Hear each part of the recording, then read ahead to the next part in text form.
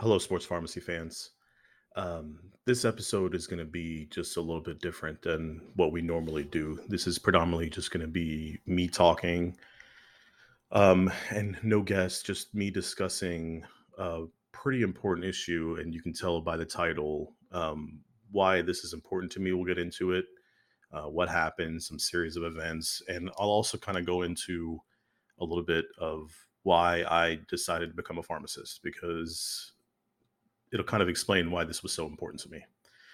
First, if you've missed it before, this is Dr. H. I'm your host, and generally speaking, we really love to talk about anything related to sports and pharmacy and everything around it and how to be a better leader. That's just a little bit about the podcast. But today, I want to dive a little bit into the opioid crisis. Um, this episode may not be for everybody, and I completely understand that, but I just thought getting this information out there is just as important. Um, I will have a hard time getting through portions of this. As I told you, it will be unedited. And especially when I kind of get into the story of why I became a pharmacist, it's still tough for me to talk about. Even when I graduated, my first year of college is kind of when everything went down. So that's what 2004, 2005, almost 20 years ago, and it still affects me the same way. So a little bit of backstory. So yesterday, so sorry, today is 4/7, April 7th, 2023. It's currently 6:30 in the morning Central Standard Time. I am here in Texas, and yesterday, Thursday, I was at my local barbershop, the same barbershop I visit every 2 weeks. Been going to the same barber for the last 6, 7 years. I'm friends with his family. I go out to eat with his family. He's friends with my family. We've been around each other for a really long time. Um, I was there, normal day, getting my hair cut. His brother-in-law happens to be a barber in the same shop at the chair next to him. And I'm not going to say any names. We're going to leave names out of this. He was cutting a gentleman's hair, and I heard my barber mention something about him being a local police officer. And it's in a city here in the Texas area that has gotten some bad rep recently because of some drug overdoses. I am not really into the news. I don't check out the local news. I really don't care what the media has to say, politicians has to say. It really doesn't affect me. I get most of my news from Twitter for stuff that are important to me. So the gentleman was telling me, and I was just kind of listening to the story a little bit about some of the challenges he's been going through. So I will tell you, this police officer does work as a school police officer at a local middle school. Middle school. That's important to the story. Is what I want to make sure we include in there. Apparently, in this city recently, there has been a large increase in drug overdoses in middle school kids. I want that to sink in a little bit, and it's crazy to think about how sixth, seventh, and eighth graders are overdosing on fentanyl. The word is fentanyl, not fentanyl, not fentanyl, none of that. It's fentanyl. It is a common medication used for extreme pain patients, usually in a patch or at an injection, and it's for patients that have failed other therapies that need something to take long term. Okay, so it's a long term medication. Most of the time, the way that I've seen it, especially in the community pharmacy, it comes in a patch. And these patches have a matrix on them to help dissolve medication slowly. The dosage is so low that it's in the microgram numbers. That's how low it is. I know it's a hot topic right now, fentanyl coming across the border or how much they're seizing at the border. Obviously, whatever it is not enough. Like I know politicians will tell you all day that hey, we've seized XYZ amount of fentanyl, but clearly if it's an issue here in Texas, then it's still a problem in middle school kids. Anyway, I'm talking to him and I asked him, when did he start seeing the large increase in overdoses? And he said it started probably around November is when they started seeing the increase. Since November, him as a school police officer, he's had to administer Narcan, which is a opioid reversal medication given to anyone that's going through an opioid overdose nasally, 32 times to middle school kids. 32 times to middle school kids. One teacher noticed one of her students was snoring in class. She thought she was just sleeping. Turns out she was actually choking on her own spit from a fentanyl overdose. How these kids are getting it is probably one of the more disturbing things. Their drug dealer lived approximately less than a quarter mile away from the school, and there is video evidence of these children, sixth, seventh, and eighth graders, leaving the house with drugs from that drug dealer. I I almost don't know what to think. Like I was in school, I was in middle school, I was, oblivious to the world, still trying to figure out how my 13-year-old body works. And these kids are getting fentanyl from a drug dealer in a house near the school that easily. Apparently, this drug dealer was making fake Percocet medications. Percocet being oxycodone that's cut with acetaminophen. Instead of using oxycodone, he was using fentanyl, and the kids thought they were getting Percocet. Now, I know there's been a lot of publicity and rappers talking about Molly Percocet this, whatever it is, and glamorized it for people to think that it's really cool to do, or maybe they sustained some sort of injury and this is the only way they know how to treat it. That kids are licking tablets and getting it. I know the price. Each tablet they're getting a Percocet, excuse me, quote unquote Percocet, is $10 a tablet. Kids are licking that because they have an addiction problem, and that's the only way that they can function is to use a tablet. Don't take the whole thing, lick it so it lasts longer for them. That's what our kids are going through right now.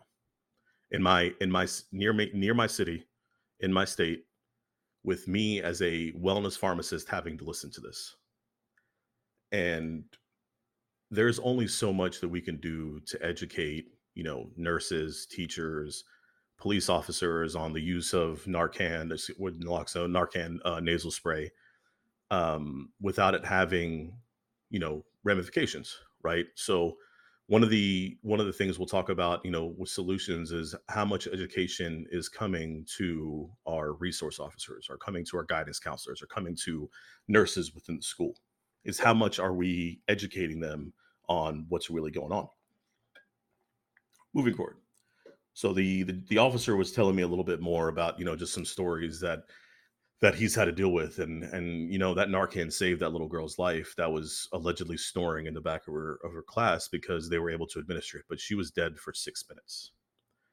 6 minutes that a eighth grader was dead due to a fentanyl overdose in a school, in the classroom, in the middle of class. I don't know. I don't know how this could happen.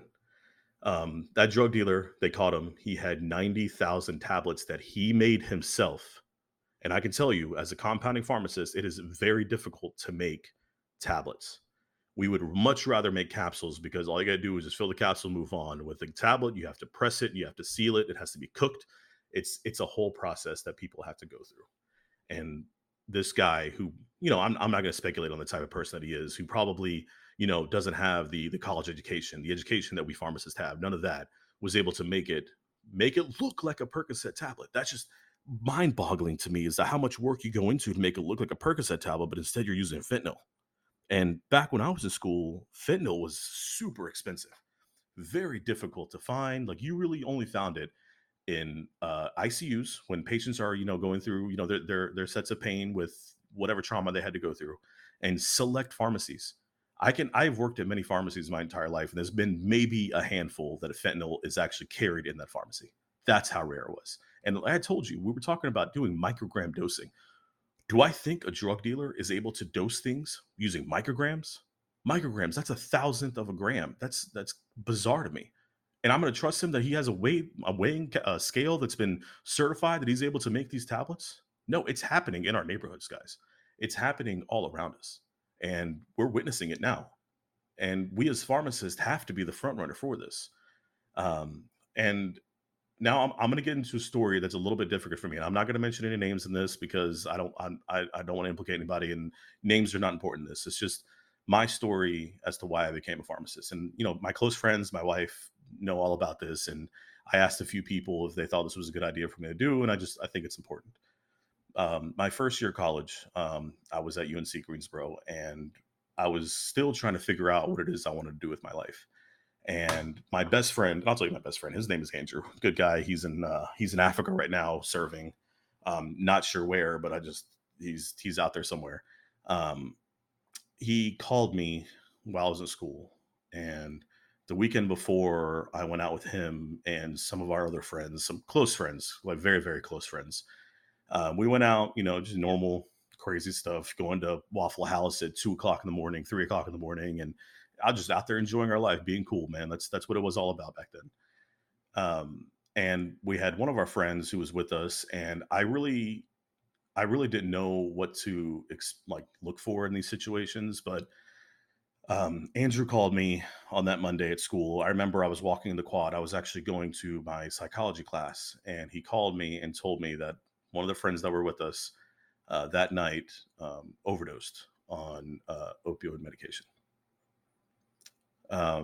He comes from a really good family. His younger brother is still one of my best friends that I keep up with, and I had to hear from Andrew about how he was in the hospital because of a drug overdose, and he was unconscious.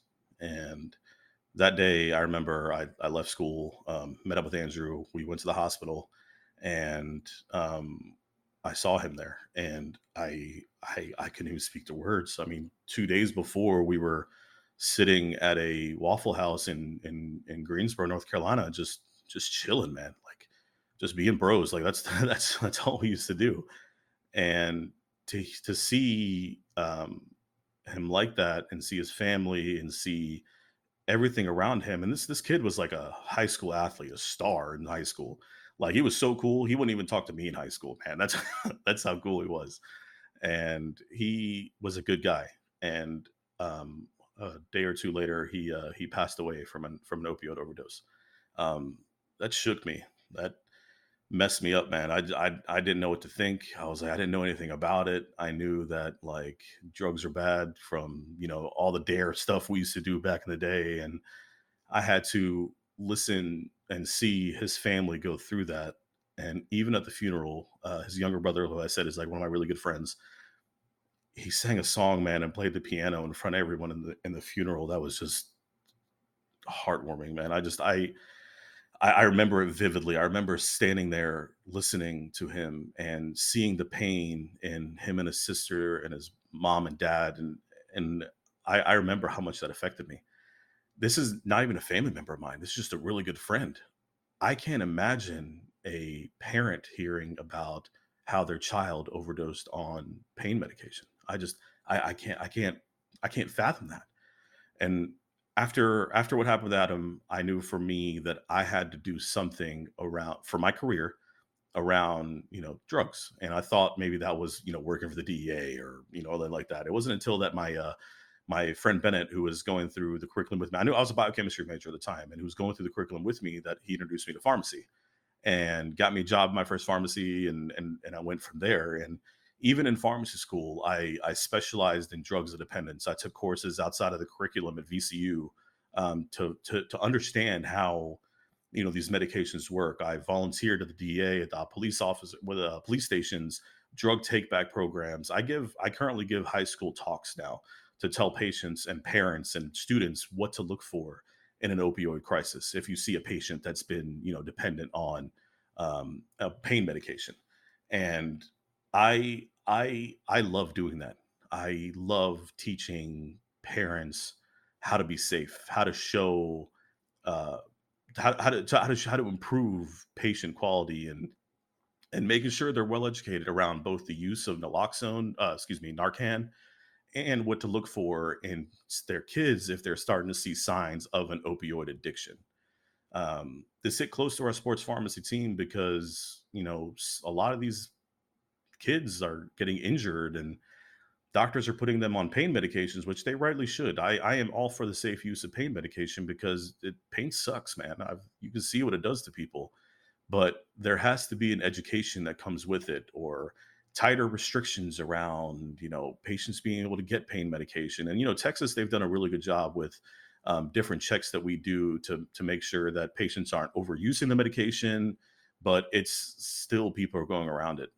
I have fake doctors, quote, doctor and patients call in a prescription to a pharmacy and say, oh, yeah, this is for my patient, blah, blah, blah, blah. Or I look at the caller ID and they're the patient. They're literally calling in a fake prescription for themselves and expect me to just fill it and then distribute it to them. Luckily, being in the independent world, I have time to check on these things. Whereas, at a busier pharmacy like one of the chain ones, it pharmacists don't have time to check these sort of things, and it takes a little bit of time. Um, so we're trying to do our best with double checking everything that comes through a pharmacy. But the main issue here is that we have drug dealers making their own tablets, and kids are buying them for a $10 a tablet just to be able to, either help an addiction or be cool. That's really the only two options that I can think of, is that maybe they do have and an addiction is a real thing. It's a real I know back in, older days it was like, nah, it's just a mental thing. No, I mean it's a diagnosable disorder that patients go through. And I've seen it firsthand and experienced around people around me firsthand. And um, it's an epidemic. It's something that is going to get worse. I don't see it getting any better. They stopped the man that had 90,000 tablets of Percocet made, and they thought, oh yeah, this is the main guy doing it, and it's still a problem. It's still going to be a problem. But we have some resources that can help with what to look for in an opioid addiction, where who to talk to specifically. I mean, it's tough for these kids, man. They don't want to rat their friends out, and I get it. Like, you don't want to be the person that said, "Oh, old Timmy here has is getting pills from some shady house down the street," and we just have to sit there and not say anything about it. That's got to be tough. Um, to me, educating the guidance counselors, making sure officers are well trained around naloxone and Narcan administration, um, making sure that we're teaching parents, man, going to PTA meetings, and the best information has to come from us pharmacists. I appreciate everyone else trying to get their info out there, but we are drug experts. We are the people that have the education behind us, that doctor in front of our name, doctor of pharmacy. That's what we're here for. I can push pills all day, like in a pharmacy and work. That's fine. But we have a civic and community duty to help our patients, help our community. And me being here in Frisco is it's so important to me. And I offer up my services to, the mayor, the city, the Prosper ISD, Frisco ISD, any ISD. I've already given these talks to churches, to mosques, to synagogues. I have been to Christian schools. I've been to Muslim schools. I have been everywhere that I could. And I will make a presentation for you. I will make your presentation for you, just for you to go out there and give the talk. I will not promote myself. I will not say I made this. None of that. It's all about getting the education out there. I am willing to give up myself to do that.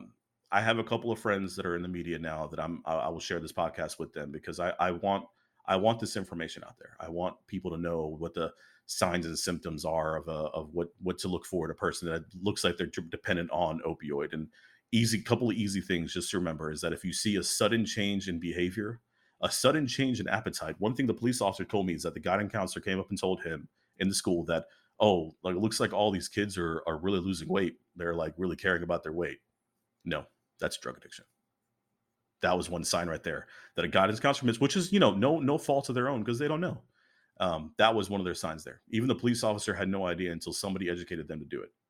Um, we have a duty here as pharmacists to educate, to show, to teach, be a part of the community. For you independent pharmacy owners out there, this could be something really easy to get your name out there. Um, I have all my social medias in the description. You guys can find me anywhere at Dr. Mix a Lot. Anywhere you find me. I do own Stonebriar Pharmacy here in Frisco. Feel free to reach out to anyone there. Anybody in my team will give you an email address if you need me. But if you are interested in helping out and maybe giving these talks to schools and religious facilities, please reach out to me on my socials. That's the best way to find me.